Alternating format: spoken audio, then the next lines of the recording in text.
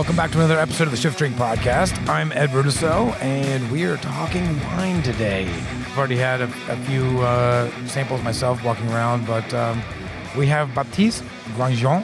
Yes. Did I get it? All right. Absolutely. I'm notorious for mispronouncing French on the show, man. It's not easy, I agree. It's not. We were just talking a little Guns N' Roses before we got rolling here, and you asked if you could sing into the mic like Axl. I'll tell you. So I have the red hair. When I was young, I wore my hair long for about 10 years, specifically because of Axl, you know. I used to have long hair before. But Did you? Now Yeah, well, we got old, right? Anymore. Started losing it a little bit. Yeah, that's the point, yeah. Well, yeah, we're talking a little bit about wine today, and we don't have Arthur with us. And so, I wanted to kind of learn a little bit about what you do, because you're in one of the more interesting areas of France and making some really sexy wine. Sorry, my voice is still recovering from a tonsillectomy, and so I'm still trying to learn how to use it in the right way. But, I mean, tell me a little bit about yourself, Baptiste. Yeah, so Cristia is my family estate that my grandfather created after the war in the 50s, you know. So it was, at this time, a very small size, only 2 hectares, like about 5 acres you in America, so very small. And he used to bring the grapes to the cooperatives. Then my dad joined him in 63. They built their own cellars, start to make the wine, but used to sell the wine in bulk to big names like Guigal, Jaboulet, or Chapoutier. And when I joined the domain in 99 with my sister and later my brother, we decided to sell the wine under our own label, you know. So Cristia is not my family name, it's the name of the location in Châteauneuf-du-Pape where we are growing most of our vines. So how did you get involved in the industry? I mean, you grew up doing that, but was this always the dream? For sure, we could say I was born in a tank, you know. But to be really honest, I didn't drink alcohol and wine until I was 19, which is late. Which is late in France, you know, not in America. Right, sure. And, But at the really beginning, I joined my dad and I said, okay, I'm going to work with you a few years just to help you, but I'm going to build my own business. So I jumped to something else. And what did you do? It was 20 years ago.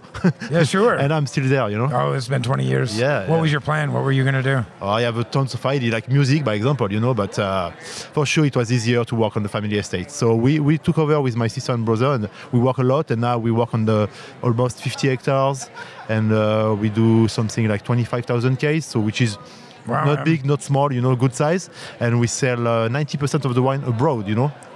Oh, wow, that's a lot of... And 40% in America, in the United States. So I think a lot of our listeners have seen Châteauneuf-du-Pape on the shelves and don't really kind of understand what that means, what it's all about, like as a general, like not necessarily the Cristia, but like as far as what that brings to the table, like what the geography, the terroir of that area really is.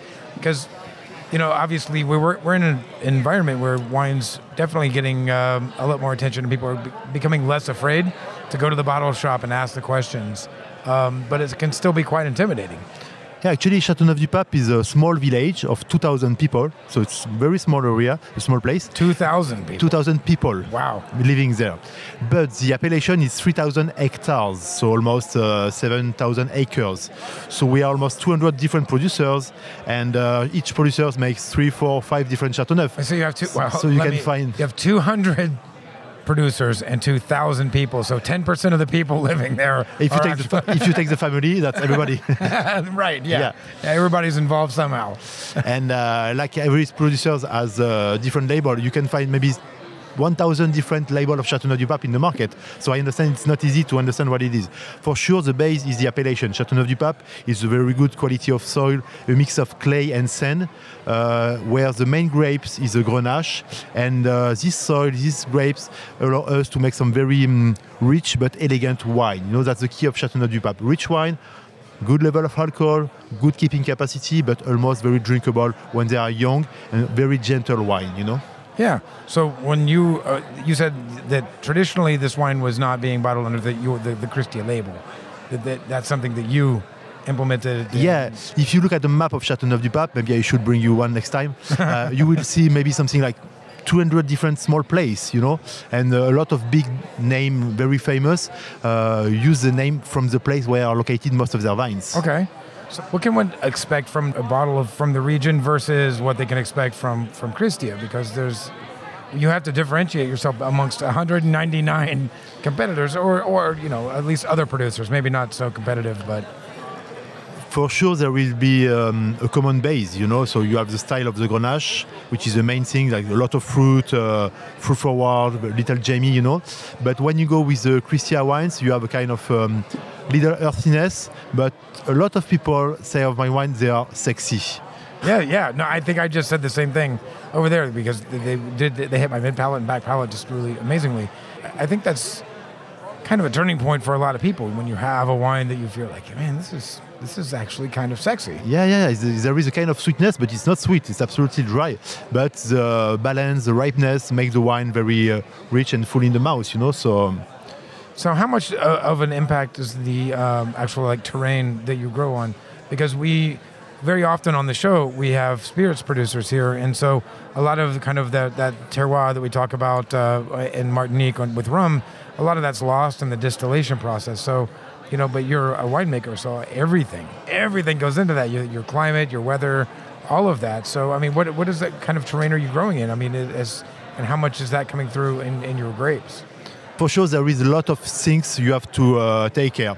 The soil, the climate, the different grapes you can use, the age of the vines is very important, the ripeness, the time of picking, and the way you vinify, like stemming or vinify with whole cluster, has a big influence on the side of the wine.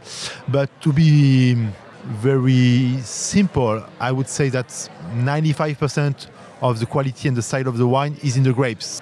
As a winemaker, the influence is not as big as a cooker, as a chef, Right, yeah. Just you see, you touch, and it's done, Right, and that's something that we've talked about a couple of times before too. Is that it depends on how you kind of define terroir, and I think the winemaker is a component of that terroir. You can't only speak about the climate, the geography, the earth. I mean, what you're doing with it, and what the gentleman next to you is doing with it, could be completely different things. You have a lot of good friends in Paso Robles in California, sure. And they use round varietal grapes, like Grenache, Syrah, Mourvèdre.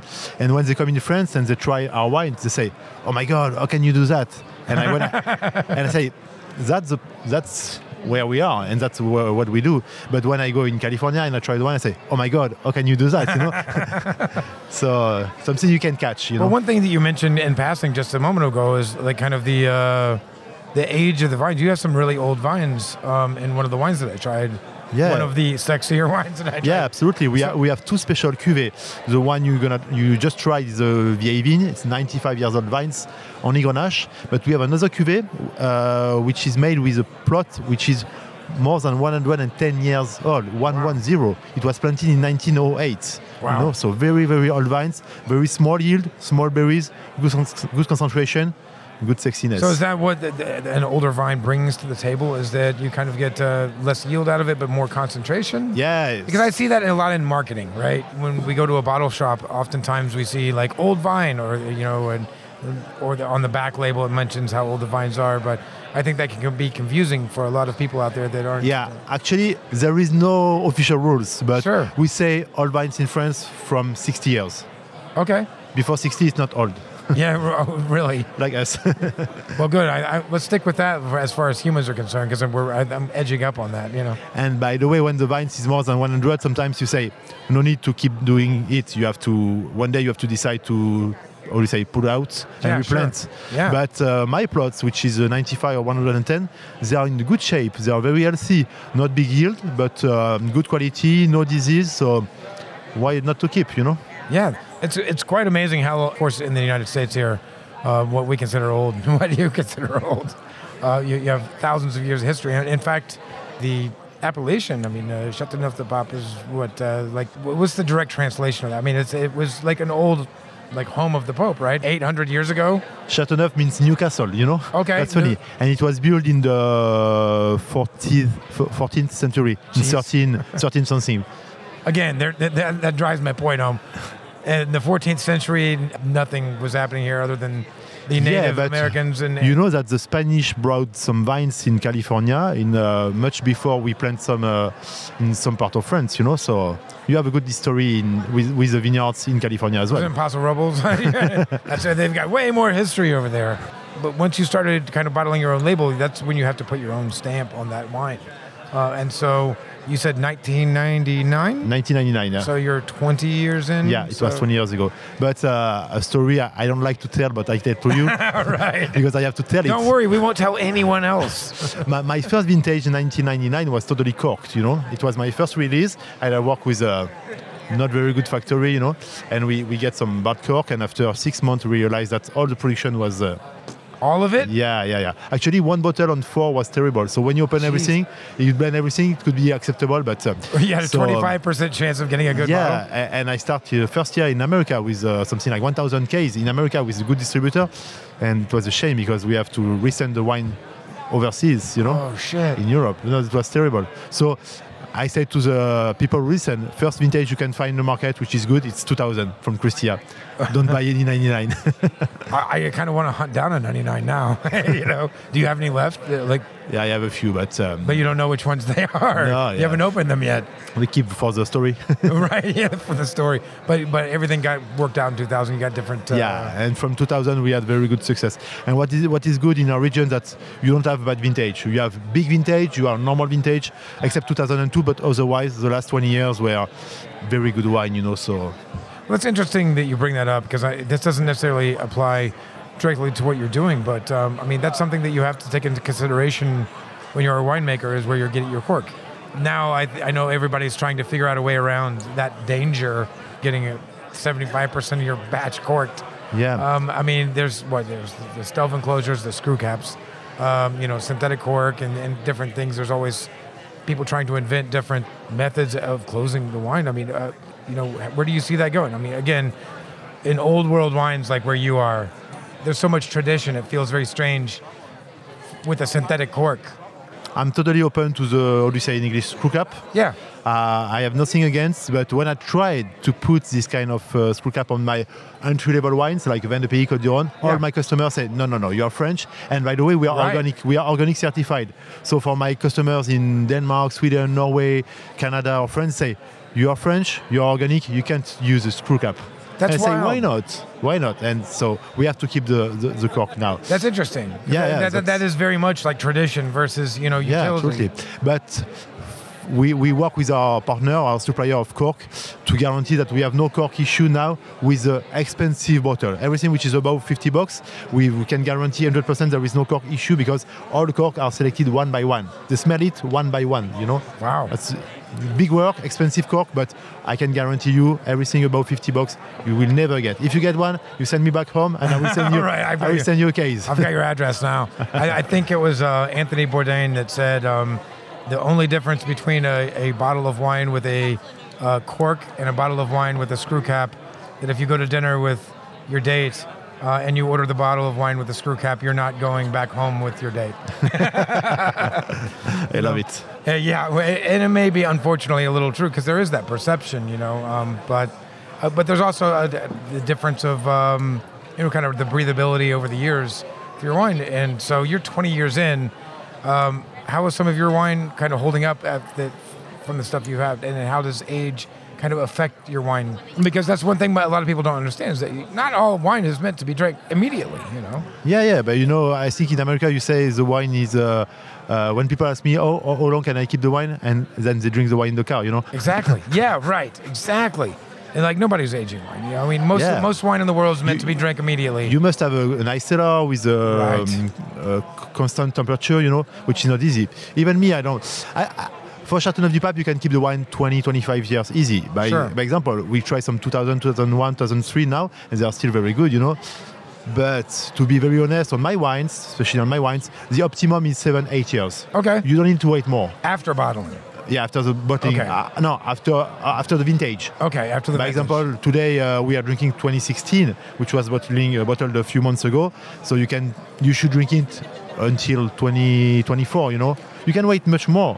But I don't have much patience. Yeah, neither do I. So you don't need to wait too much. You don't win. The other day we have tried a 54 Châteauneuf du Pape, which was still decent. It was not good, but it was clean. But why wait 50 years? It's right. funny. I mean, it's an interesting experiment, but most of us don't have the means to be able to do something like that. Yeah, that's what's interesting, that the wine can hold 50 years. Right. But Yeah, Drink right. after. So you're Yeah. like, okay, interesting, check mark. Right. Where's the notes? It's interesting. And so the region where you're at, if you could explain to our listeners, because we don't have visuals here, but if you can explain where exactly you are in France, where that location is, because I think most Americans you will know where Paris is. But if I start shouting out like Alsace, I think maybe Burgundy or Bordeaux. But if we talk about your area, Southern Rhone Valley is southeast of France. So if you can see Lyon or Marseille, we are just in the middle. Actually, we are just between Italy and Spain in the south of France. Where we live is the highway separate to go west or east. That's interesting. So you see the southeast of France, you see Marseille, close to the water, the Mediterranean Sea. We are around there. Okay, right. And how does that impact your fruit? We have something very important. We have a Mediterranean climate, so we can have some cold winter, but it's pretty okay, and very warm summer. But we have the wind, which is called the Mistral, and that's a very healthy because it allows us to have new fresh air every 3 days. The wind blow, I would say. Yes. Every 3 days, one day every 3 days. So 1/3 of time we have wind in our region. It's not a problem for me, but right, yeah. But hair's not blowing everywhere. Yeah. But so you can have a lot of dust, blah blah blah. But otherwise, for the vines, it allows you to have very healthy condition, because no wet, no fog, always dry and clean, I mean, we have to touch on it because we talked about it a lot before we end up running out of time. But we promised we had to talk about some music. You just saw Slash recently. Yeah. You're like a big Guns N' Roses fan, right? Absolutely. I've been watching them 7 times in concert. That's insane. 7 times. Yeah. Like going back to the original releases, or after they kind of got back together. Yeah. You would have been for the last 2 years. So you would have been you would have been quite young. Yeah. No, I was a big fan. You're the same age as I am. So I was a big fan in '91. So I was 12. I was born in '79. Right. So I was. You're a little younger than I am. All right. I was a big fan in '91, '92. Then they split. So during 15 years, I forgot. I listened to music, but don't care about the band. Well, Axl was working on his album for those 15 years.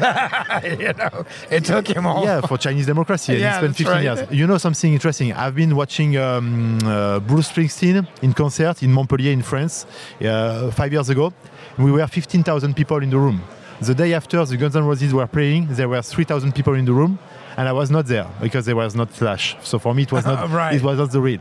3 years ago, when the reformed for Coachella Festival in California, Yes. then they have moved to Vegas, and we have been to Vegas to watch them. Nice. So you have seen Guns N' Roses reunion after 20 years of splitting in Vegas.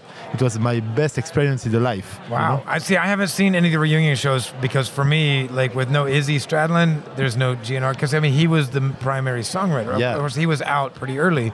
But maybe you probably realize this because you're a big fan. Yeah, but they asked him to come back, This but is he the said home no. of Izzy and Axl. Yeah. Here, they just grew up, about an hour north of here? Here in Indiana? Yeah. Oh, yeah. In fact, Izzy still lives here.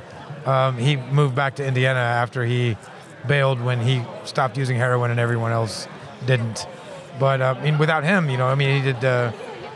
But if Axl, Duff, and Slash, you have a good trio, a good base, whatever. It really is, man. And it's funny you say that because we were just talking about Duff yesterday. Yeah. About how great his writing is. He does a lot of writing in Seattle now, and he went back to college and all that.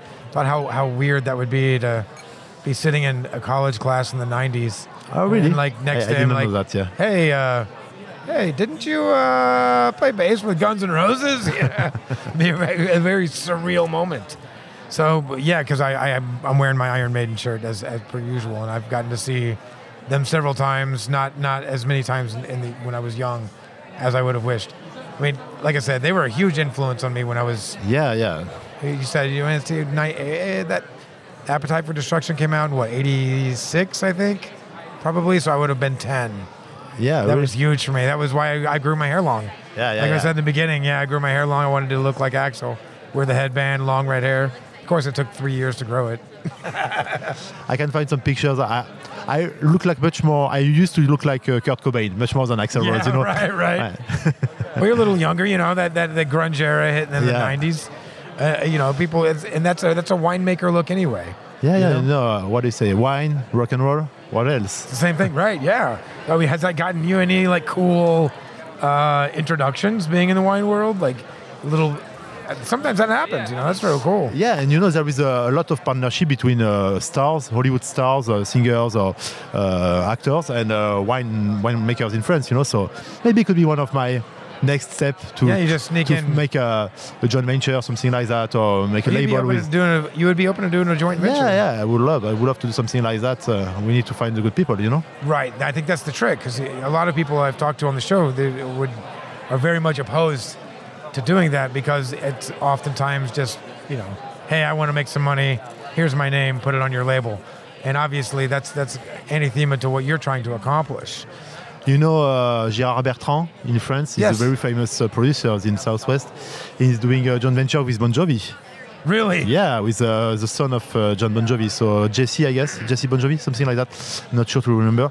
And they made a partnership, you know, on a label, on a Rosé label, you know. So, and Bon Jovi was one of my favorite bands as well when I was Was young. it really? Yeah, you know, so. You know, this is like going out to the public, right? Do you really want to admit that? It's okay. It's up to you. But I don't know if it helps on the market if you have the label signed by the star, maybe. Yeah. I think it helps, you know. It certainly helps with marketing, yeah, and because, you know, obviously we aren't representative of the entire wine market. You know, we're probably a very small kind of subsection that do this for a living, but a lot of people just, you know, kind of grab what they're going to. I mean, speaking of that, you said a lot of your wine is exported to the United States, or not to the United States, but it's exported in general. So very, very little of it sold in France, or is that even just staying in your cellar? Châteauneuf-du-Pape has always a culture of selling abroad. It starts with the English people, you know, with the British, and then American, of course. It's we produce 12 million bottles in Châteauneuf-du-Pape, so it's not a lot, but not a small quantities as well. Sure, yeah. Especially considering the size of the appellation. Yeah, absolutely. And when you see the price of the wine, it can be drink only by French, you know. So, right. And the good part of the job, you know, but I love working in the vines, I love making the wine, I love working in my office as well, but I love traveling, you know, and that's, I thank God, you know, to be able to sell the wine abroad, because we go in Denmark, we go in Sweden, we go in Norway, we go in Canada, we go in the Midwest, in the Middle East now, they start to drink wine there, and it's very interesting for us as winemakers, because you can travel, you can meet people, and you can get a lot of, you can learn a lot from people abroad, you know. Sure. And you help you to have open eyes and open mind, you know. Yeah, where's one of the more interesting places you've traveled to recently? For sure, it's America.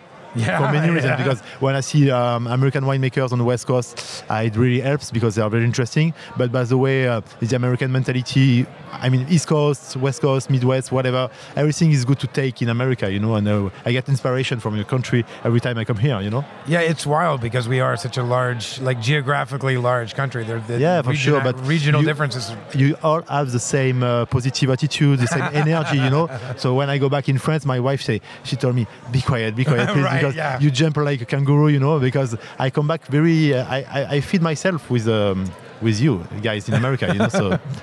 Yeah, I was going to ask if your wife told you to, like, come on, quiet down. You've been with the Americans too much. My wife, she came with me for the first time in New York in January, and she told me, oh my God, New York. Yeah, New York's a lot. Yeah, it's a concrete jungle, you know. And there's so much to do. I mean, you can live your life in one neighborhood and still not get bored. But you have so much to do everywhere. You go in the Midwest, you go in Texas, you go in the steakhouse, you can listen to country music, you can go on the West Coast, you have the Yosemite Park, you know, you have tons of things to do in your country. So that's my life would be too short to be able to do everything I want to do, you know. That's so funny because, I mean, we all sit around dreaming of just, you know, being in France and, you know, but, you know, I agree with you. You know, my wife's Thai, so I occasionally get to see the world and the country through her eyes of like, well, I haven't seen this place. Of course, I'm always like, hey, let's go to Thailand. She's like, nah, I live there. I don't want to go there. I'll go somewhere different. Yeah, it's probably the different mentalities, you know, but you are more than welcome to come in France. Oh, I will. Be careful. The last French guest that invited us, we took him up on it. We actually went to Alsace a couple years ago for the wine fair. He said, hey, why don't you come to Colmar? We're like, done. Yeah. You know, stay with him in Beblenheim a little bit. And so now your next step is the Palace of Pope in Avignon?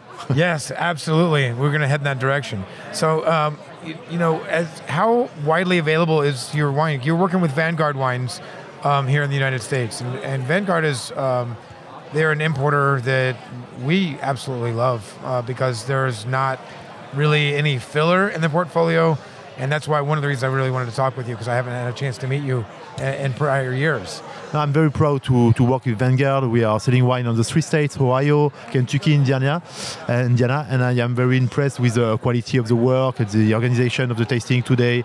And we're sitting in the middle of a room, yeah, like full of some of the world's best wine. It's wild. Yeah, there is maybe more than 100 people trying wine, and from everywhere in the world. That's very interesting, even for me to try some wine from Spain and Italy. But I have to come in America to try that, Also, good point. And Vanguard has a wonderful portfolio with a lot of good wines, good value, so that's lovely. I sell my wine in 24 states, Okay. So my goal is to reach the 50 states. Sure, yeah. Even if Hawaii or Alaska can be complicated to Hawaii is, yeah. I can try. I can go in holidays and see if I can open a market. No ulterior motive, I'm sure, right? Yeah. Need to do a market visit in Hawaii. Yeah. I will bring my wife and my kids. But we sell wine in Texas, in New York, in California, of course. But a lot of states in the Midwest, like Missouri, Colorado, Arizona, Oklahoma, Kansas. It's very interesting because everybody thinks that's only San Francisco and New York drink wine, but it's absolutely wrong. And when we come in the Midwest, there is a lot to do because people is open to discover the wines from Europe, So that's a lovely playground for me here, It is kind of a playground. We talked about that a little bit earlier, but we're right in the heart of bourbon country, so we're going to dinner tonight, and there's plenty of bourbon on the shelf. And we talked a little bit about agave and tequila, mezcal. So there's. And you told me you have 130 label of rum. We do, at our tiki bar. We won't be able to try everything tonight, but maybe I should stay 1 week. Only 1 ounce each. You can do 138 ounces. Maybe not. What is an ounce? Right. Plenty. Yeah. A bottle is 750 milliliters here in the U.S., so that's 25 ounces. So how many bottles can you consume? Yeah. I will be able to leave. I've recently found out my limit. It's 2, as far as hard liquor. So what's next for you? I mean, you're only 20 years in. That's really young, particularly for an old world winemaker. So, you're not calling yourself old. But theory, I still have 25 years to work, so I hope so. We keep doing this way. We have a lot of projects. We have really expanded the size of the estate, so maybe now we make a kind of stop on the size of the domain because we also have a negos activity, so we can purchase grapes, purchase juice. We are building a new facility. So you're selling or you're buying the juice? You are buying. Okay, you're buying. Yeah, we're buying grapes, we're buying juice. Because we are fed up with buying lands, Right, sure. Land is very expensive. There's only so much land. Yeah. So we make some lovely whites or lovely rosé that we purchase the grapes. We only vinify, But for the Château du Pape, we are all owners of the lands, of our lands. We are building a new facility because the one we have now is easy, comfortable, but not very pretty. And so the new one will be located in the middle of the vines, so it will be much more interesting to welcome people. And I have a couple of projects, like open a restaurant in 2 or 3 years in Château du Pape. Don't do it. Yeah. When I see the success of a restaurant in America, I want to bring the methods in Europe. But I think it's not as profitable in Europe than in America, the way you work. Because it's interesting that you said even like the visitors or a place for visitors, because that's one of the big differences. Like when I've found that I've traveled through Italy and France, we have to call you and say, hey, we would like to come taste with you. Where, obviously you go through Napa, you just kind of stop everywhere along the road and you can kind of do tasting. And so it's really interesting. But in Napa, the tasting is not free. That is true. It is true. But that's one of the kind of, I think, charming aspects I think that I've had. Some of the special moments I've had tasting in France is just kind of, particularly in Alsace, dropping by, Domaine Weinbach and being able to try and an old monastery, or I guess it was something. Maybe the nuns lived there, but those kind of like special appointment tastings are pretty special to be able to sit and taste with the winemaker. But you're traveling all over, and you're a very small operation. I don't know how you do it. I hear that a lot, that people don't know how I do so many things. But you're traveling, you're doing sales, distribution, you're actually making the wine. How are you keeping up? Yeah, I'm 40. I'm still full of energy. Right. But, no, it's a lot of winemakers in Châteauneuf and in France generally are doing the same. Because you can sleep, you can wait. You have to go to be always on the run. That's the way it is.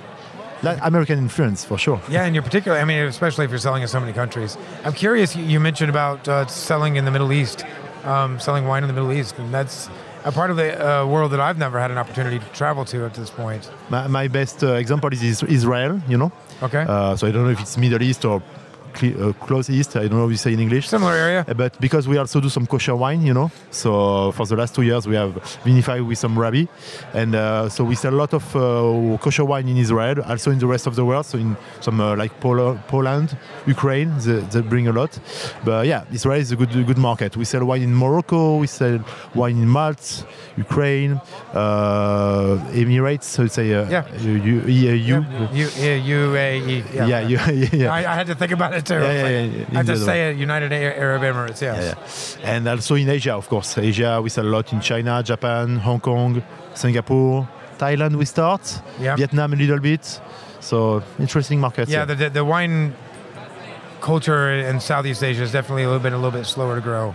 It's so hot. I mean, it's not what you crave. But I know that China is a large growing market, and so you said you've got only limited amount of land, and you're now purchasing juice from Negociant. Is that one of the reasons why? Because of growing markets like China and but unfortunately, every day we say if each Chinese drink one glass of wine every day, we are all rich. We'll be all millionaires, which is not the case already. And there is a big concurrence with the rest of the producers of the world.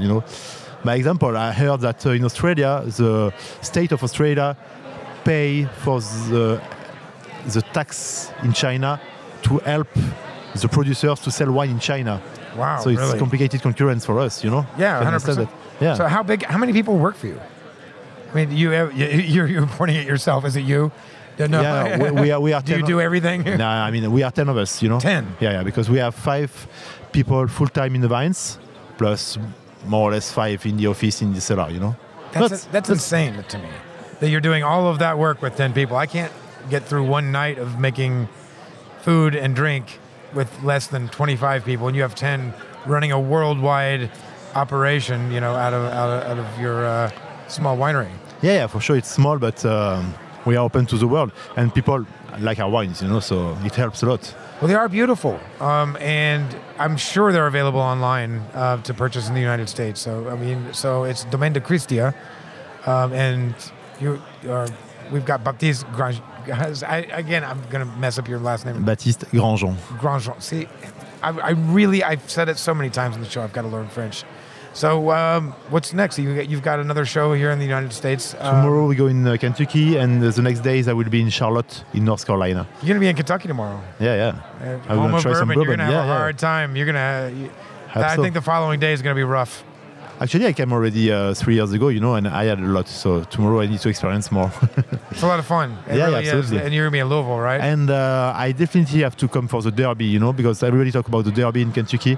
So now it's kind of dream for me. However, it's very expensive, but I will find a way to come back. Let me know. Well, we'll go together. I've not ever been, and every year I say I'm going to. So you have the good connection because you said that. Let me know, and we'll go. I'm close enough. I can get us, the tickets. So okay, so we take a rendezvous for in 2 years. Yeah, I can. That's about as close as I can plan anything. So, well, excellent. So, where can people find you online? Your website. We talked about that a little earlier. That your brother and sister want to update, but not quite yet. Actually, we have a good network in America, so you can find our wines in most of main states. Okay. Online, we are distributed by a few websites. I can't really say the name because I can't. Oh, so all the different importers or distributors all have different information. If you go on Wine Searcher, you will see a different way of getting my wine. Great. Because I don't have in my mind. Sure, of course. My head, everything. Of course. So. But does the winery itself have a website? Yeah, of course. We don't sell online from the winery, right. But you have the link, everything. But you've got information about the wines. Absolutely. And what's the web address for the winery? Cristia.com.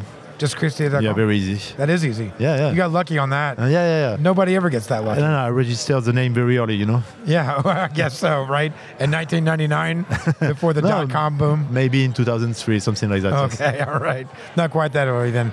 So before we wrap up today, I always would like to ask everybody, especially at a show like this when we're all tasting wine, it's helpful to know if there are any hangover cures that you might have come across in your 20 years of winemaking.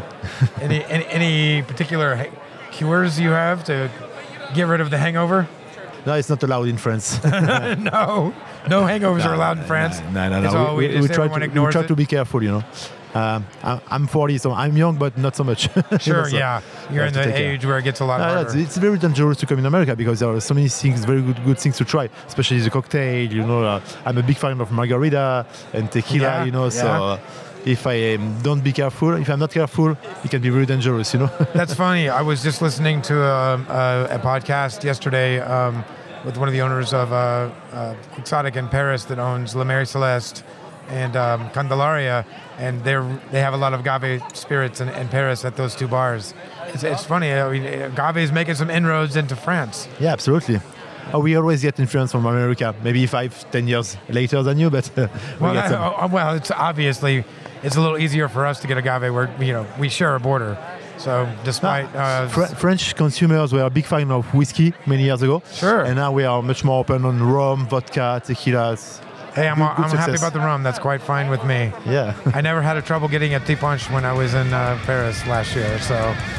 Yeah, it was a good rum from Martinique. Yes, absolutely. Well, I needed those hangover cures. I didn't have any. You're not helping me out. Well, again, Baptiste, thank you for coming on the show, man. You're more than welcome. And we're going to have to hit the Derby in a couple of years. Yeah. So, deal. Until then, cheers. Thank you. Cheers.